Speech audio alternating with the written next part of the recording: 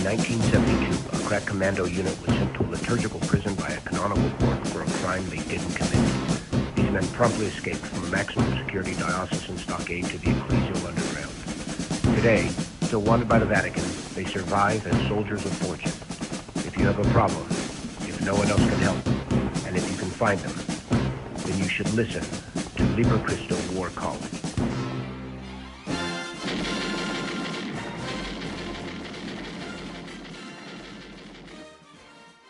Wednesday War College. Jess Romero, Dr. Dan Schneider. Welcome to the War College, my friends. I know there's a lot of priests that listen on Wednesday. Thank you, all you priests and fathers, for supporting the show. Hey, the month of February is dedicated to the Holy Family. This special devotion began back in the 17th century, which proposes the Holy Family of Jesus, Mary, and Joseph as the model of virtue of all Christian households. And even in Egypt, the Coptic Christians from very early times, because that's where the Holy Family fled, they've had this devotion to the Holy Family for many centuries. And by the way, the Feast of the Holy Family has been welcomed by many popes as a means of making known the true spirit of simple, pious, God-centered family life. Well, Dan, we're going to be talking about pop culture today. We're not going to be getting into deep theology. We call this fundamental theology or pragmatic theology. We're going to be talking about the Grammy Awards, another satanic ritual. Also, should you say blessings before you eat? Absolutely, and you'll see why. And also, a good young African priest, he gets it. He talks about today's demonic mindsets. Dan, how are you, my friend? What project are you working on? Yeah, no, I'm doing great, Jess. Still keeping busy, traveling, speaking. We got a lot of training. I've got a parish mission or a retreat coming in Weirton, West Virginia, right outside of Steubenville. Going there in a couple weeks. We're going to Tyler, Texas, with you and Father Ripperger and Kyle. We're going to be doing a spiritual warfare conference first weekend of March. That first weekend. So if you can make it, come over there and support the good Bishop Strickland and the team there. We got our annual training of priests and laity, exorcists. That'll be in March also. I got pretty much a rock star tour in March. I'll not going to be sleeping a lot in the month of March. I got a lot of other stuff going on, but at the same time, you're still promoting the book. The book's sold out again. Thanks be to God. I guess it's a good problem to have. Absolutely. So it's being well received. Again, it's providing meat. We're not just giving problems, explaining the problems. We're not trying to glorify the devil whatsoever. We're trying to give people good solutions on how to live your Catholic faith and live with the interior freedom. And I'm working on a follow-up book now, the primer, which is a follow-up book to that, putting out some basic principles of spiritual combat as we see in the New Testament. So got my hands full, started a new academic semester. I got a couple of classes I'm teaching as well. So got my hands full, Jess, as we say. Hey, well, I wrote a book that lays out the problem. It's called The Devil and the City of Angels by Tan Books. And then Dan wrote the solution to the problem. It's a Liber Christo method, spiritual warfare training. Dan got the solution. I wrote about the problem. Hey, I want to just switch gears over to Los Angeles, the city where the demon that is assigned to the City of Angels is called the demon of unreality. And for the third straight year, can you believe that?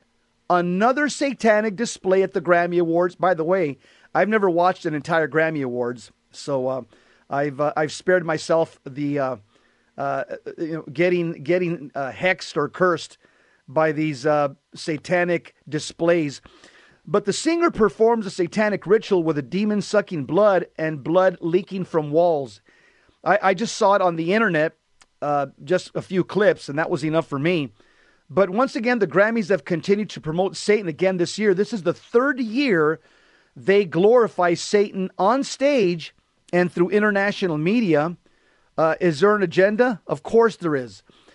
And so I've never watched the Grammy Awards, but America has turned these actors and entertainers into American idols. The article says here, in 2022, the Grammys went full satanic ritual when Lil Nas paraded on stage with demonic photos on the screen and men dressed in black robes for effect. The crowd loved it. In 2023, singer Sam Smith headlined the Grammy Awards with another edgy satanic performance. Smith and Kim Petras performed their song Unholy at the Grammy Awards in a satanic-themed spectacle that was later confirmed to be public worship of Satan. This is the filth the left is pushing on America. And again, a few nights ago at the 2024 Grammy Awards, Olivia Rodrigo performed another satanic-themed song to the delight of the crowd. Olivia started off by rubbing blood all over herself, including her face, while singing about a demon vampire sucking her blood. Then the walls started to bleed. This is what the left calls art these days, Dan. God help us. This is what the music industry has become. A young woman performed a satanic ritual at the Grammys a few nights ago. And I'm looking at her. I bet she's a baptized Catholic. I could sniff an ex-Catholic, a young Hispanic, Olivia Rodrigo. Yeah, tell me she's not a baptized Catholic. Well, she began rubbing blood all over herself while singing about a demon vampire sucking her blood. Like I said, while blood pours out from the walls. This is truly sick and truly evil. Dan, comments, how dangerous is this? Yeah. So, working in this field and doing commentary on spiritual warfare, the news really just kind of writes itself for us. And again, one of the statements that we use in our business is the demon militates to absurdity. And this is exactly what we're seeing. The demon's just running the score up. He is just militating to absurdity. So these rituals are being performed and in public sight. I can only imagine for those that want to watch the Super Bowl. If somebody asked me the other day, "You're going to watch the Super Bowl?" I'm like, "Yeah, I really am not interested in watching a satanic ritual at halftime." So you know what I mean? I'm just not interested. I don't care that much about it. So what we have here is, again, a ritual being performed, the blood smearing, all in a mockery of Christ, all in a mockery of the blood atonement of Jesus Christ, blood sucking the blood out of her. Again, it's focused on the blood. Blood is the coin of the realm. In the cosmos, in the realm of the supernatural, blood is the coin. Blood is that's the gold standard, and so again, blood. Without blood, there is no life, right? Without the shedding of blood, it says in Hebrews, there is no atonement for sins. And so, blood is a sacred place. You can live without brain function, as evidenced by the people at the Grammys cheering for this. You can live without brain function, but you cannot live without blood. So blood is the life form of the species. And it's also the coin of the realm and the supernatural. It's all a mockery of Christ. But remember, two things. One is this is good for parents to see. This is the garbage that our children are listening to. We need to make sure that we, forget little filters on the phones. This stuff is evil. It needs to be blocked. There needs to be some tremendous amount of prudence and discussion with our children and grandchildren about what the popular culture is trying to enculturate our children into. You can go to mass once a week on Sunday, pray the rosary once in a while, go to confession, I don't know, every year or two, drop your kids off at Catholic school. You can even go to Latin mass. But if you let this garbage into your home, the demon's going to take it as a permission. The third rule of engagement of spiritual combat is prayer begets what it signifies, and ask and you shall receive. And so one of the things that this does is this is a permission that is granted. The demon has no right to you or your children, but the demon takes permissions. And when you're looking at this garbage and you're following the popular culture, they're leading you down that path. And it's good just to separate yourself and start living and watching what you're taking in to your eyes and to your ears, et cetera. And don't support this stuff. Dan, I'm going to quote one Bible verse here. This was from the Douay-Rheims. It's Revelation chapter 14, verse 6. What talks about what angels do. It says, quote, "And I saw another angel flying through the midst of heaven, having the eternal gospel to preach unto them that sit upon the earth, and over every nation and tribe and tongue and people," close quote. So the Bible tells us that angels carry God's word through the cosmos, through the air, from one location to another.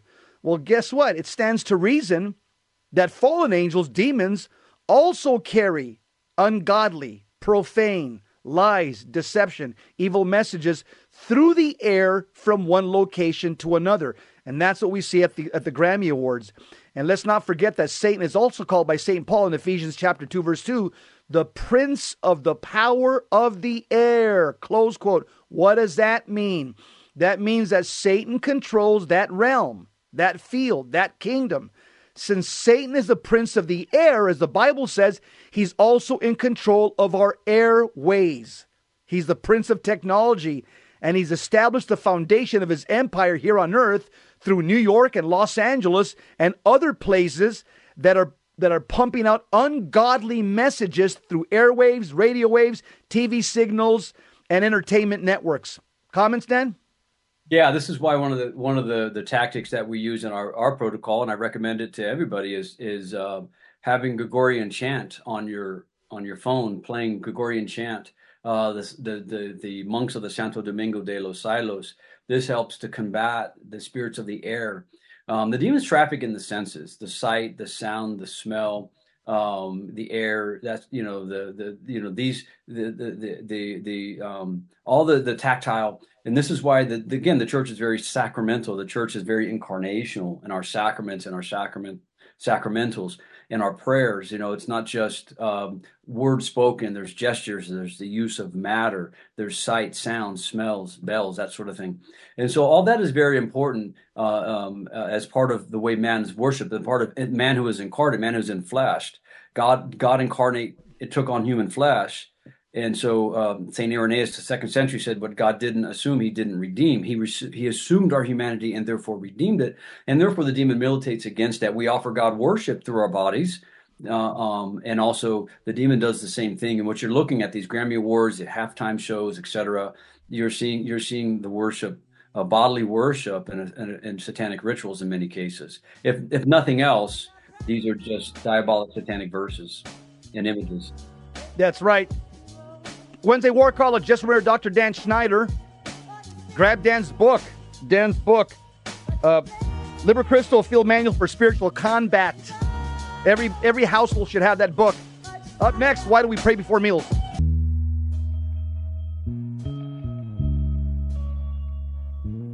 Pistol by my side with my rosary beads. Bible by my ammo, man, I hope he's watching me. Overseas, overnight, if I die, I know it's right. Freedom ain't free, pass the ammo, let's ride.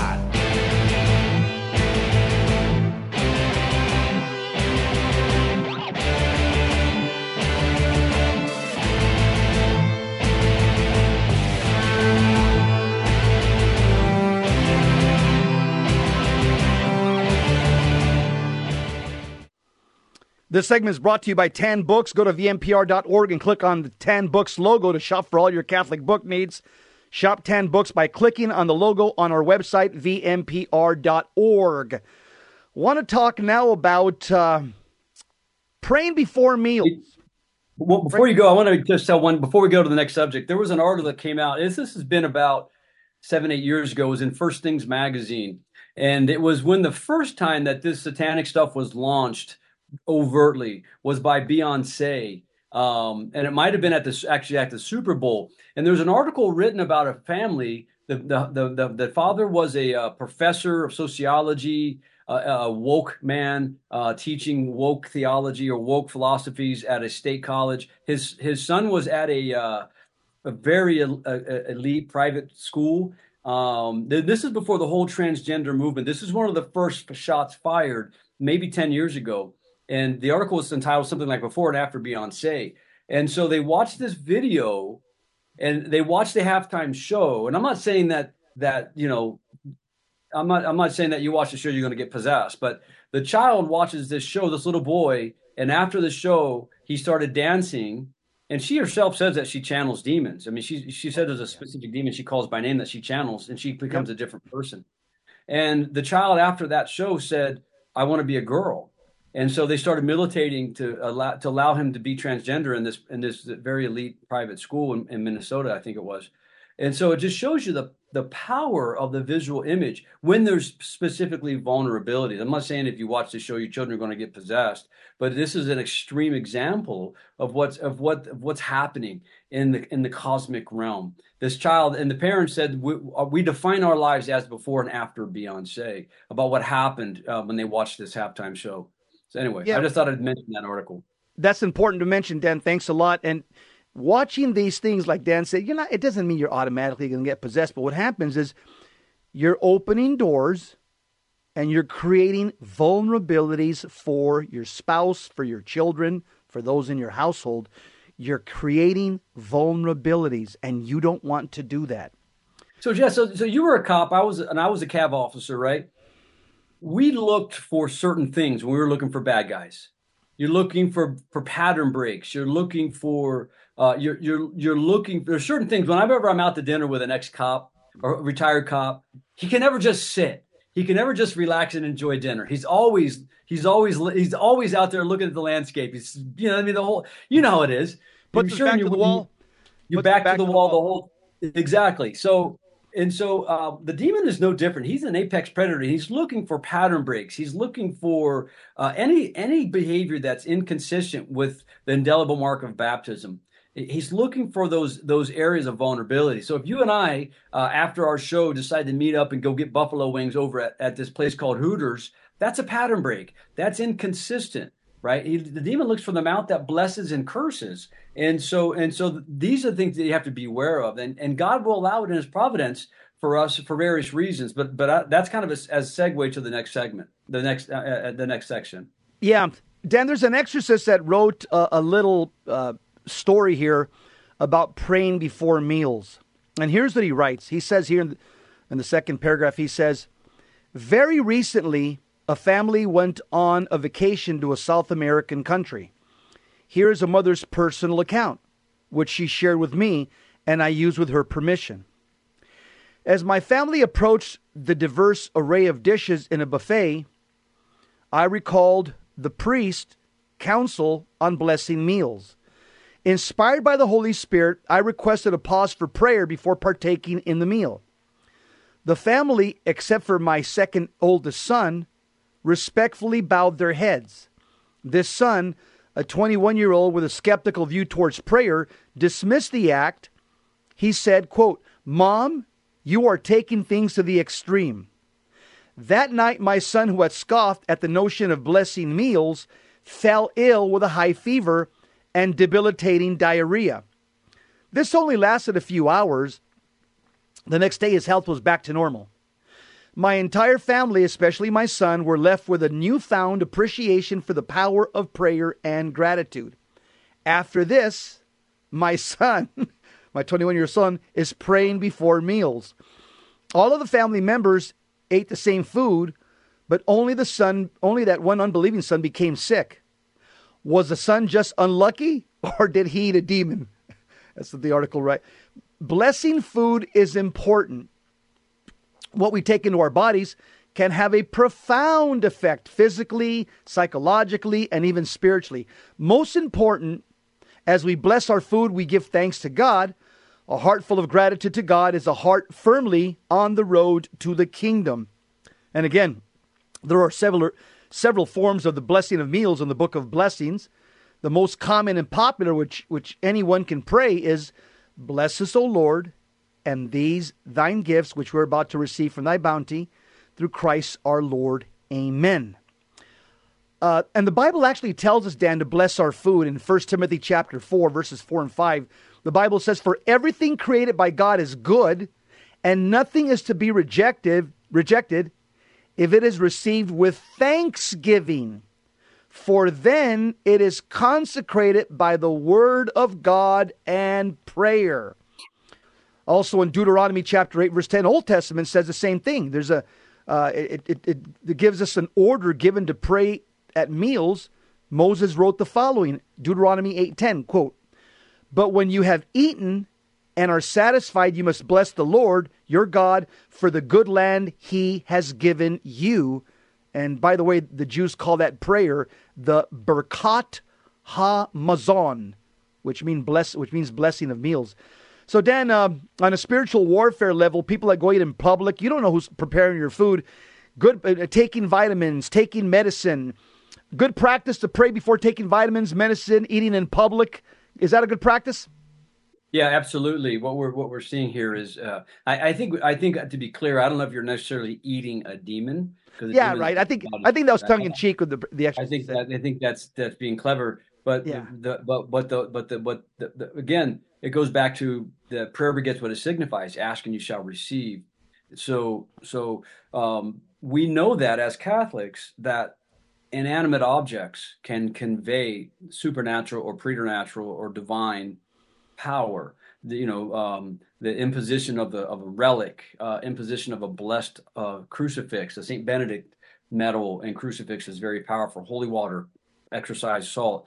All these things convey through the authority that Christ gave to the church and her ministers. It doesn't matter what you and I pray. You and I could pray it in perfect Latin over an object. It doesn't convey anything. It's through the instrumentality of the Catholic priest that through his prayer conveys upon something, an object, according to the church's intentions, something that conveys the power of God through the church. So curses work in the same thing. What a curse does is basically it's an inversion of a blessing. It's the privation of the protection that comes with blessing.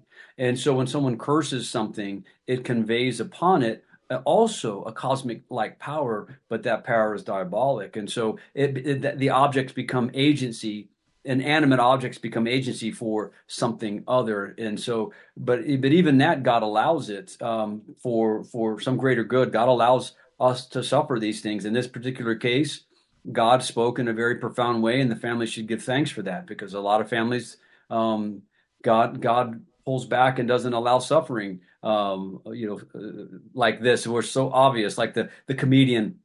There was a comedian, you can look it up on YouTube, Heather McDonald, if you remember this. She was mocking Jesus in one of her skits and supporting the vaccine, and mocking, and in her support of the vaccine was mocking Jesus. She fell over and cracked her skull on stage.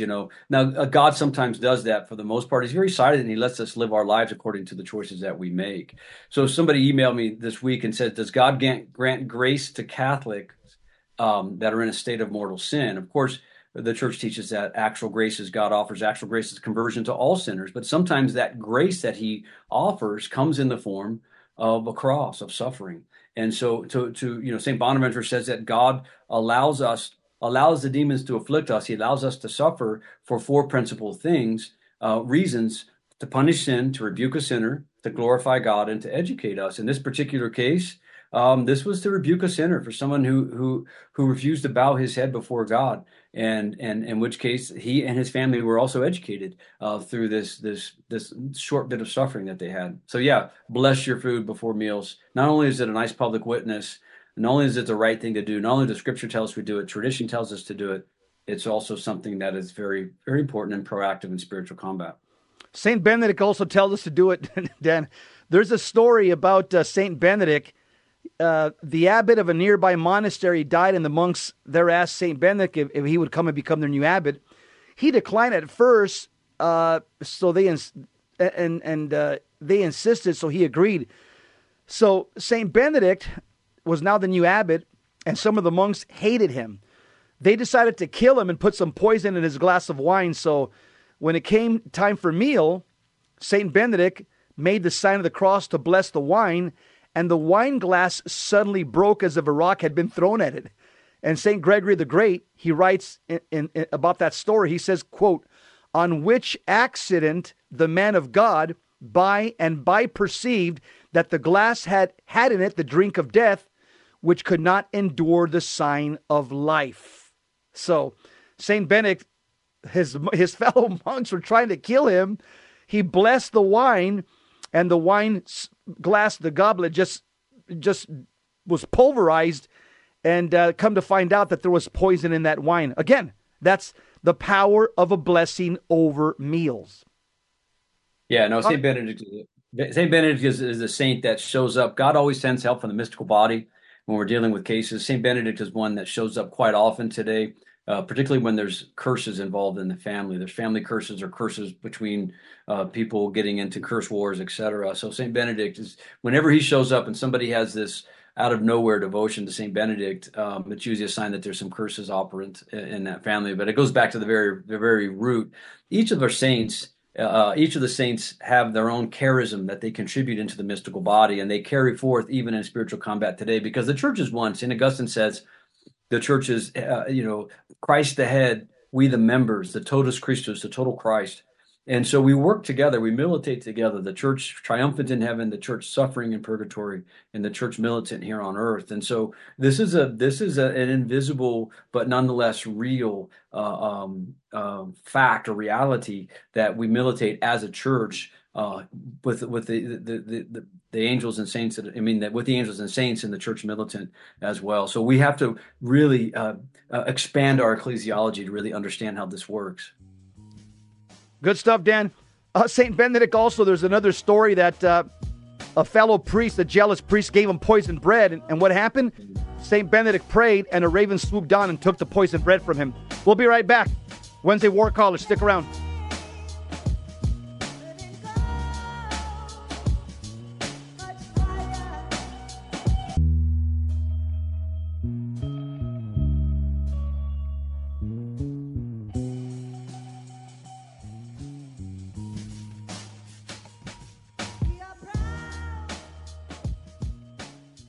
This segment is brought to you by Charity Mobile. When shopping for a phone, why not choose the one that's pro-life? Call 877-474-3662 and mention Virgin Most Powerful Radio to support the show. Moving right along, it's good to see well-formed African priests. They seem to be the salvation of the Catholic Church in my book. There's an article written by a young priest in Africa.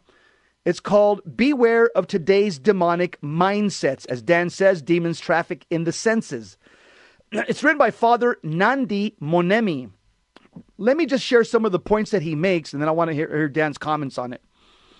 In fact, Dan, I want to go through some of his points. Then I want you to stop me after, and I want to hear your commentary on each one of his points, because he makes 5 very powerful points. Let me give the preface to this. The priest writes, I gave a talk some years ago to a group of faithfuls on the need to be engaged in spiritual warfare. After the talk, one of the attendings said to me, Father, I'm certain that I would not be able to sleep this night after listening to your talk on the demons and their activities in our lives. Her words reflect the sad attitude we have today regarding the reality of demons and their activities. We think that demons will just leave us in peace if we do not speak or think about them. The truth is that we can choose to ignore them, but they never ignore us for a single moment. Just like Dan said, demons are apex predators. Father writes, let us hear from St. Peter about demons and our need to be vigilant always. 1 Peter chapter 5, verse 8, your opponent, the devil, is prowling like a roaring lion looking for someone to devour. Resist him, solid in your faith. 1 Peter 5, 8, and 9. It is thus naive to think that we're safe simply because we do not want to hear or think about the devil and his demons. On the contrary, demons are always busy, watching us with intense hatred, fully resolved and determined to bring us to share their destiny in hell. Because misery always seeks company, the intense misery of the demons makes them labor tirelessly to make us their companions in the fires of hell. One way in which they labor for our eternal damnation is to communicate to us their mindset, or what Dan and Liber Crystal calls projection. They're projecting thoughts into our mind, into our memory, imagination. We see elements of this mindset in Mark chapter 1, verse 21 and 28. The demon first acknowledged the majesty and holiness of God. He said, I know who you are, the Holy One of God. But this is only forced acknowledgement in words alone. The demon is not ready or willing to submit to Jesus in love. It is defiant and does not easily obey the words of Jesus. It says the unclean spirit convulsed him and with a loud cry came out of him. We too begin to exhibit the mindset of the demons when we only acknowledge Jesus by our words, but resist him in our actions. We struggle to freely submit to Jesus because we believe the many lies that the demons have directly or indirectly planted in our minds and hearts through the world and fallen men and women. Dan, everything I've read there so far, can you filter it through Liber Christo theology?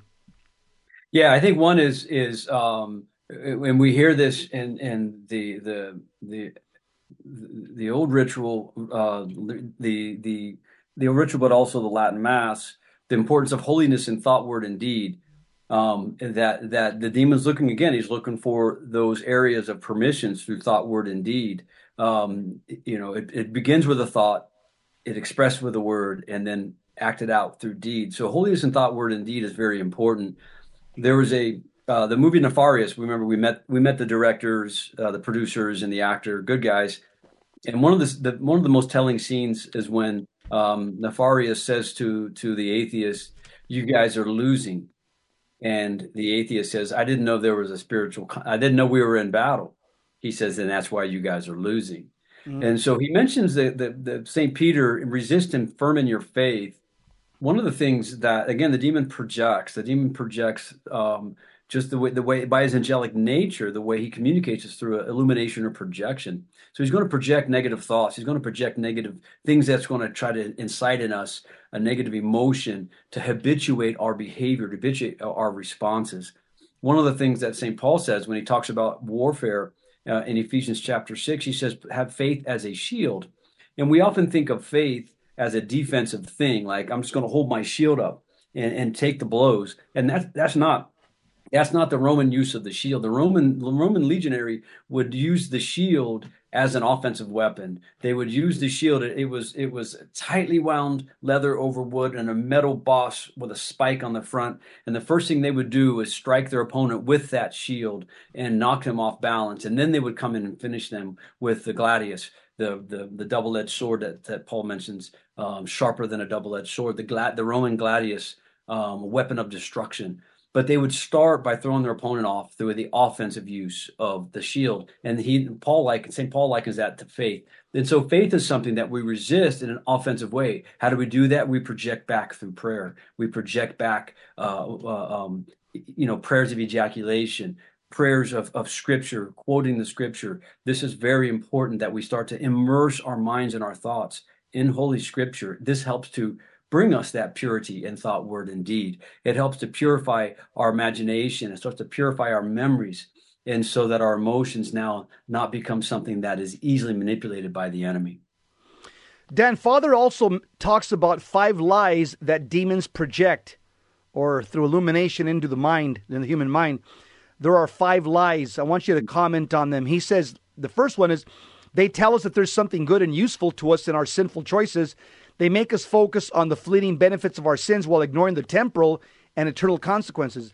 They do this today by telling us to become more tolerant and less rigid in dealing with sin.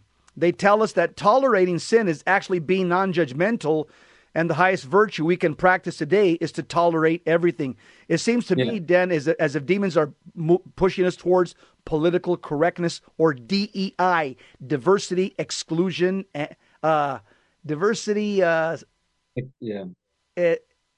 something, and inclusion. So this is a classic case of how the demon wants us to drive us to the subjective. And the subjective response, what feels good. God knows my intentions, but he's constantly, again, a demon is a lawyer from hell. When he's condemning us, he condemns us in the objective. But he wants us to work at the level of emotions and feelings. God knows my intentions. It minimizes the sin that we do. We might be quick to judge others. Now, remember, inclusivity doesn't usually include guys like you and me, right? Because we're just rigid. We're just the rigid, holding on to old forms. We haven't evolved into the modern man. We're judgmental and these other things. So we're not counting us. It's the subjective that the demon is constantly driving us. I really hope that, God understands my heart, right? While you're committing this grave sin. But the demon stands, it says in Revelation 12, day and night, the devil stands, the accuser of our brethren, accusing us day and night. He's accusing us of objective sins that we committed. But meanwhile, he's projecting into us. That's okay. It's not that big of a deal. It's not that big of a deal. This is why in the Eastern Rite churches, that they give more of an emphasis on temptation and temptations as sin. Oftentimes in the Western church, many of our priests are taught, well, that's a temptation, that's not a sin. Well, there's a real fine line. This is going all the way back to Evagrius Ponticus, back in the 4th century, talks about the 8 logismoi, the 8 evil thoughts. And the thoughts become words and the words become deeds. So you have to crush these. Again, going back to projection, the imprecatory Psalms, right, in the monastic tradition, may the Lord crush the skulls of the babies of my enemies.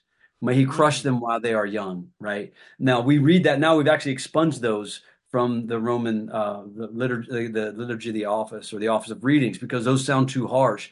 But how did the monks read that? We have to catch who are our enemies? The vices. What are the babies of our enemies? Small little movements of temptation, small little movements of vice, of impurity, of you name it, the evil thoughts that come in. We have to crush them. crush their skulls. How? Through the rock that is Christ. But the demon doesn't want us to use these tactics. He wants us to fall into these false dichotomies and this really Luciferian understanding of humanity as all equal, that we have to be accepted and tolerant of all things. So that's a very good paragraph. Second, this young African priest writes, they tell us that Jesus does not love us all the time. They lie to us that we have to either earn his love for us or prove ourselves lovable. They also convince us that Jesus has come to destroy us and not to communicate his life and holiness to us. They tell us that obtaining human love, material possessions, and achievements will satisfy our hunger for love. They tempt us to go in search of endless pleasure and novelty. Comment. No, spot on. Again, he's 2 for 2, because that's exactly what the demon projects. You get this sugary Jesus. On the one hand, he lures you into this sugary Jesus who's wearing skinny jeans. You can picture him playing like a Christian rock band, got a real tight, nice beard, maybe smokes a cigar, the nice guy, but then when it really comes down to it, he doesn't love you. You got to please him. He's angry. He's a hangry, hacked off God. How could you possibly follow him? You'll never please him. So you might as well just give up. So the minute you fall into the first lie, he comes in with the second lie, which is there's nothing. You can commit this sin and it's okay because he knows your heart. And the minute you fall into that sin, he's there to come back to condemn you immediately. And there's no hope for you. This guy's going to wreak the wrath of God upon you because you're such a scumbag. Point number 3, this young African priest says about the demons.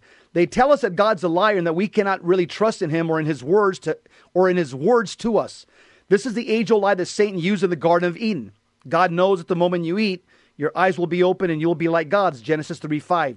We hear this lie today in the idea that we can no longer put our trust in God's word to us or the power of his grace. By convincing us that God does not have our best interests at heart, the demons tell us that we cannot rely on his promises anymore. Thus, we must reinterpret and update the word of God to fit our current tastes and preferences. Yeah, because once you buy the lie number 1, you fall into sin, and you buy lie number 2. We have to recreate God. Instead of let us make man in our image, let us make God in our image. And so, in our image, we have recreated and made a God that is much more compatible and more conformable. We see this today as again, it's one of the heresies. Hold that thought, Don. Hold that thought. Okay. Okay. Dan Schneider commenting on this well-written article by this young African priest on spiritual warfare. We'll be right back. Stick around.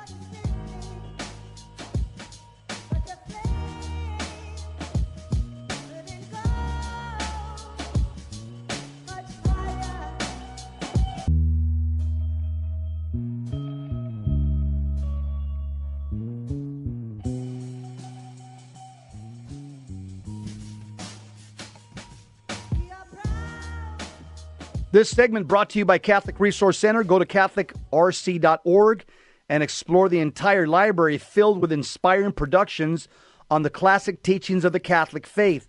The entire catalog is free for $25. Donors who support the Virgin Most Powerful Radio. Dan, got a well-written article by a young African priest. He's talking about beware of today's demonic mindsets. Point number 4, he talks about our actions demons try to tell us that our actions do not have consequences. Your comment on point number 4 made by this young priest.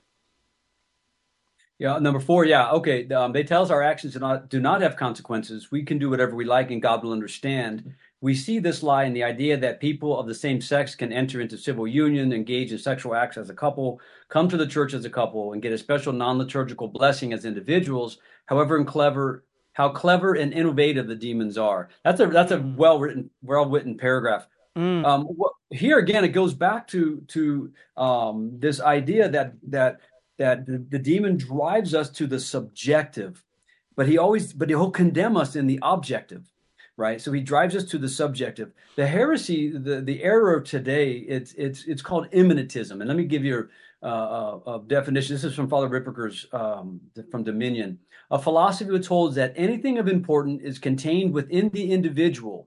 That is, the individual becomes the measure or standard by which things are judged. And so to in manere is the Latin word to remain in, or in. So to in manere, to remain in. So it holds that exterior reality is not important to the extent that we can express ourselves in it.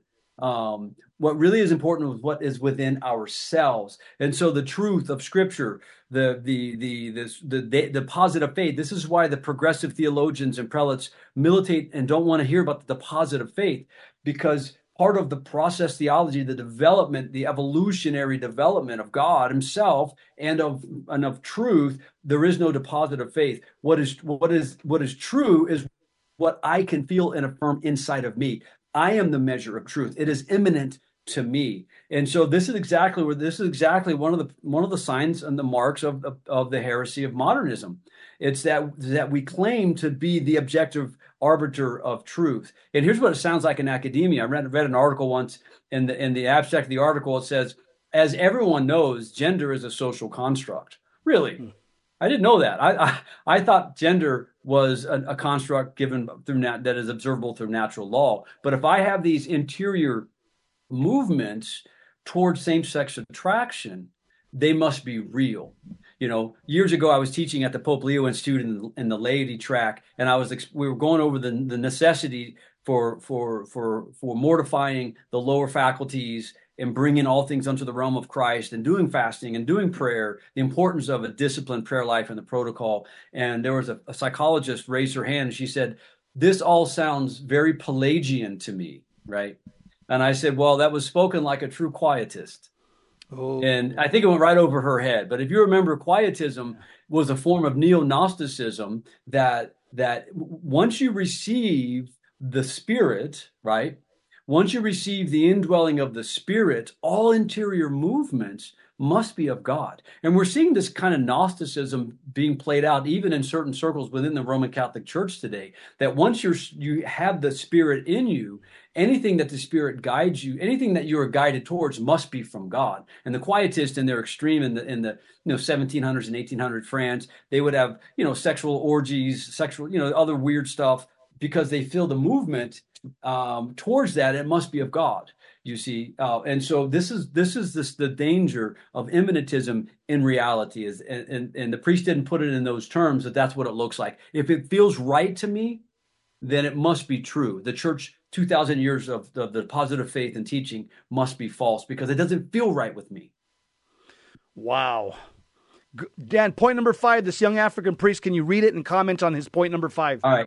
Number 5, they tell us that praying fervently, repenting of our sins, and doing the will of God with love, witnessing to Jesus, worshiping and serving God are no longer fashionable and are actually useless things to do. They try to make us discouraged in our spiritual lives by pointing to the struggles and hardships that we face in life.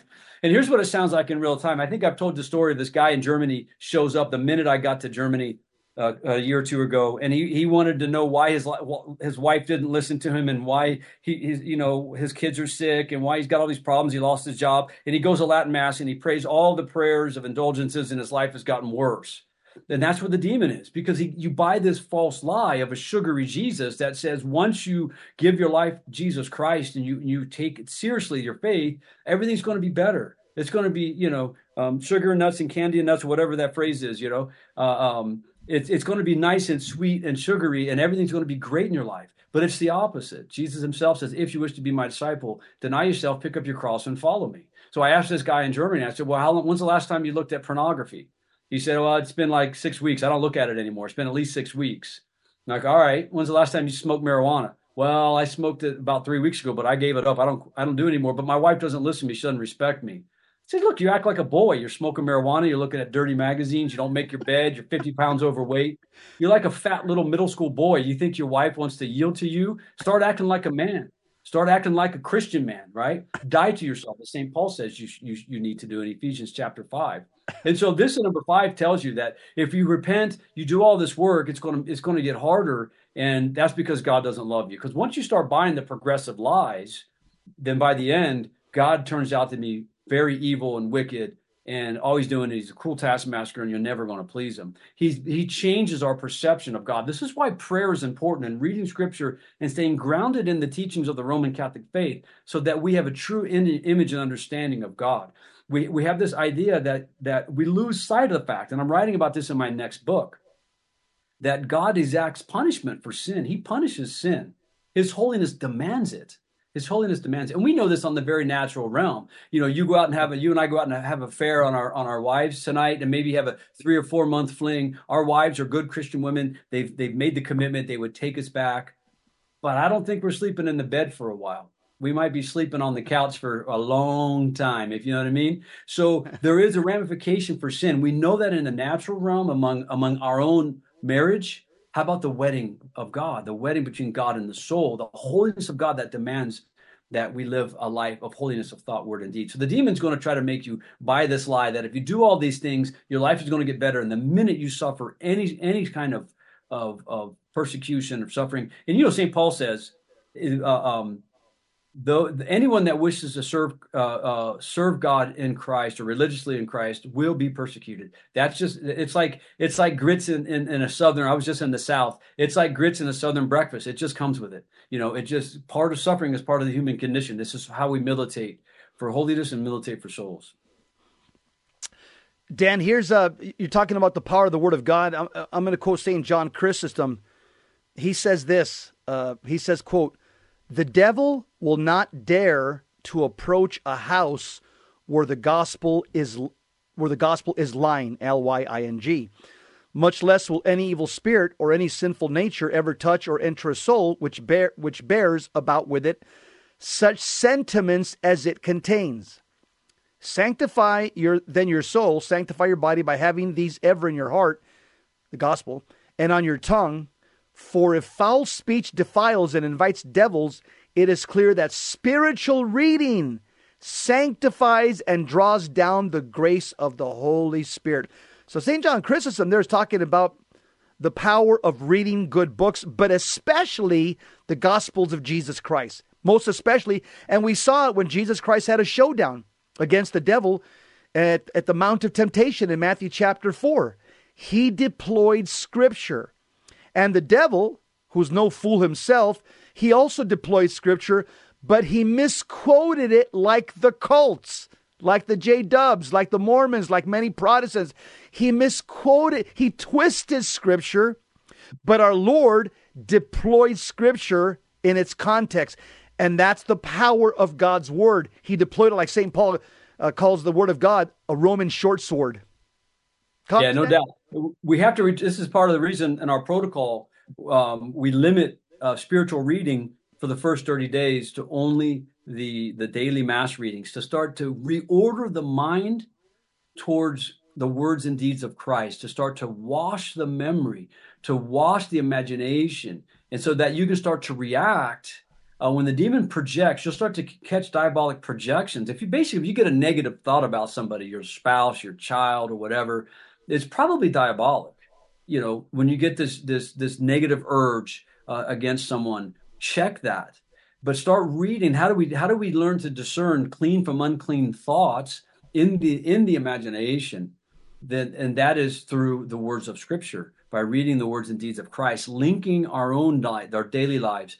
This is why the advice that I give to people is when you're experiencing suffering, link it somewhere. We're getting ready to come upon Lent. Link it somewhere towards within the Triduum of Christ. Holy Thursday, Good Friday, Holy Saturday. You're feeling lonely? Christ in the garden. You're feeling persecuted? You're feeling condemned?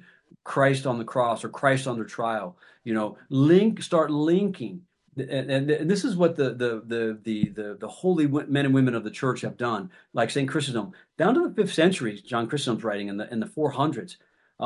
So you're talking about using Scripture as a weapon. In the developed Benedictine tradition, we call this Lectio Divina, sacred reading of Holy Scripture, slow, prayerful reading of Scripture, and you begin to wash your mind through the words and deeds of Jesus Christ. I love that wash your mind. It reminds me of when I lived in California and I'd go to the beach and just see the beautiful, ocean water just washing into the shore.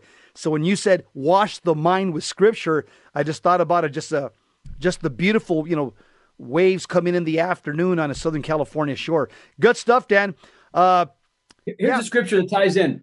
St. Paul, Romans 12, do not be conformed, ties into the beginning of the segment. Don't be conformed by the spirit of this age, but be transformed by the renewal of your minds. And how do you do that? You're not going to do that by listening to Beyonce and this garbage stuff that you're going to see on TV and popular culture. You're going to be transformed by the renewal of your mind, by putting on, the St. Paul says, the mind of Christ. Right? So you do that through prayer. Make that your commitment for Lent, to start not just give up stuff, not to make the sacrifice. Those are all good. You need to do that, but also setting time aside for mental prayer. Even if it's 15 minutes a day of quiet prayer, meditating upon the daily mass readings. It's very powerful, very helpful. Good stuff, brother. You've been listening to Wednesday War College just from our Dr. Dan Schneider. Remember, Catholics, pray your rosary every day, no excuses. Read the daily mass readings. Go to mass as often as possible. And up next, we got Bishop Strickland, America's Bishop. And as for us, EOW, end of watch. Ex-cop, ex-Calf Scout, end of watch. We're out of here. See you next time. Same Christ time, same Christ channel. God bless you. Keep the faith. Long live Christ the King.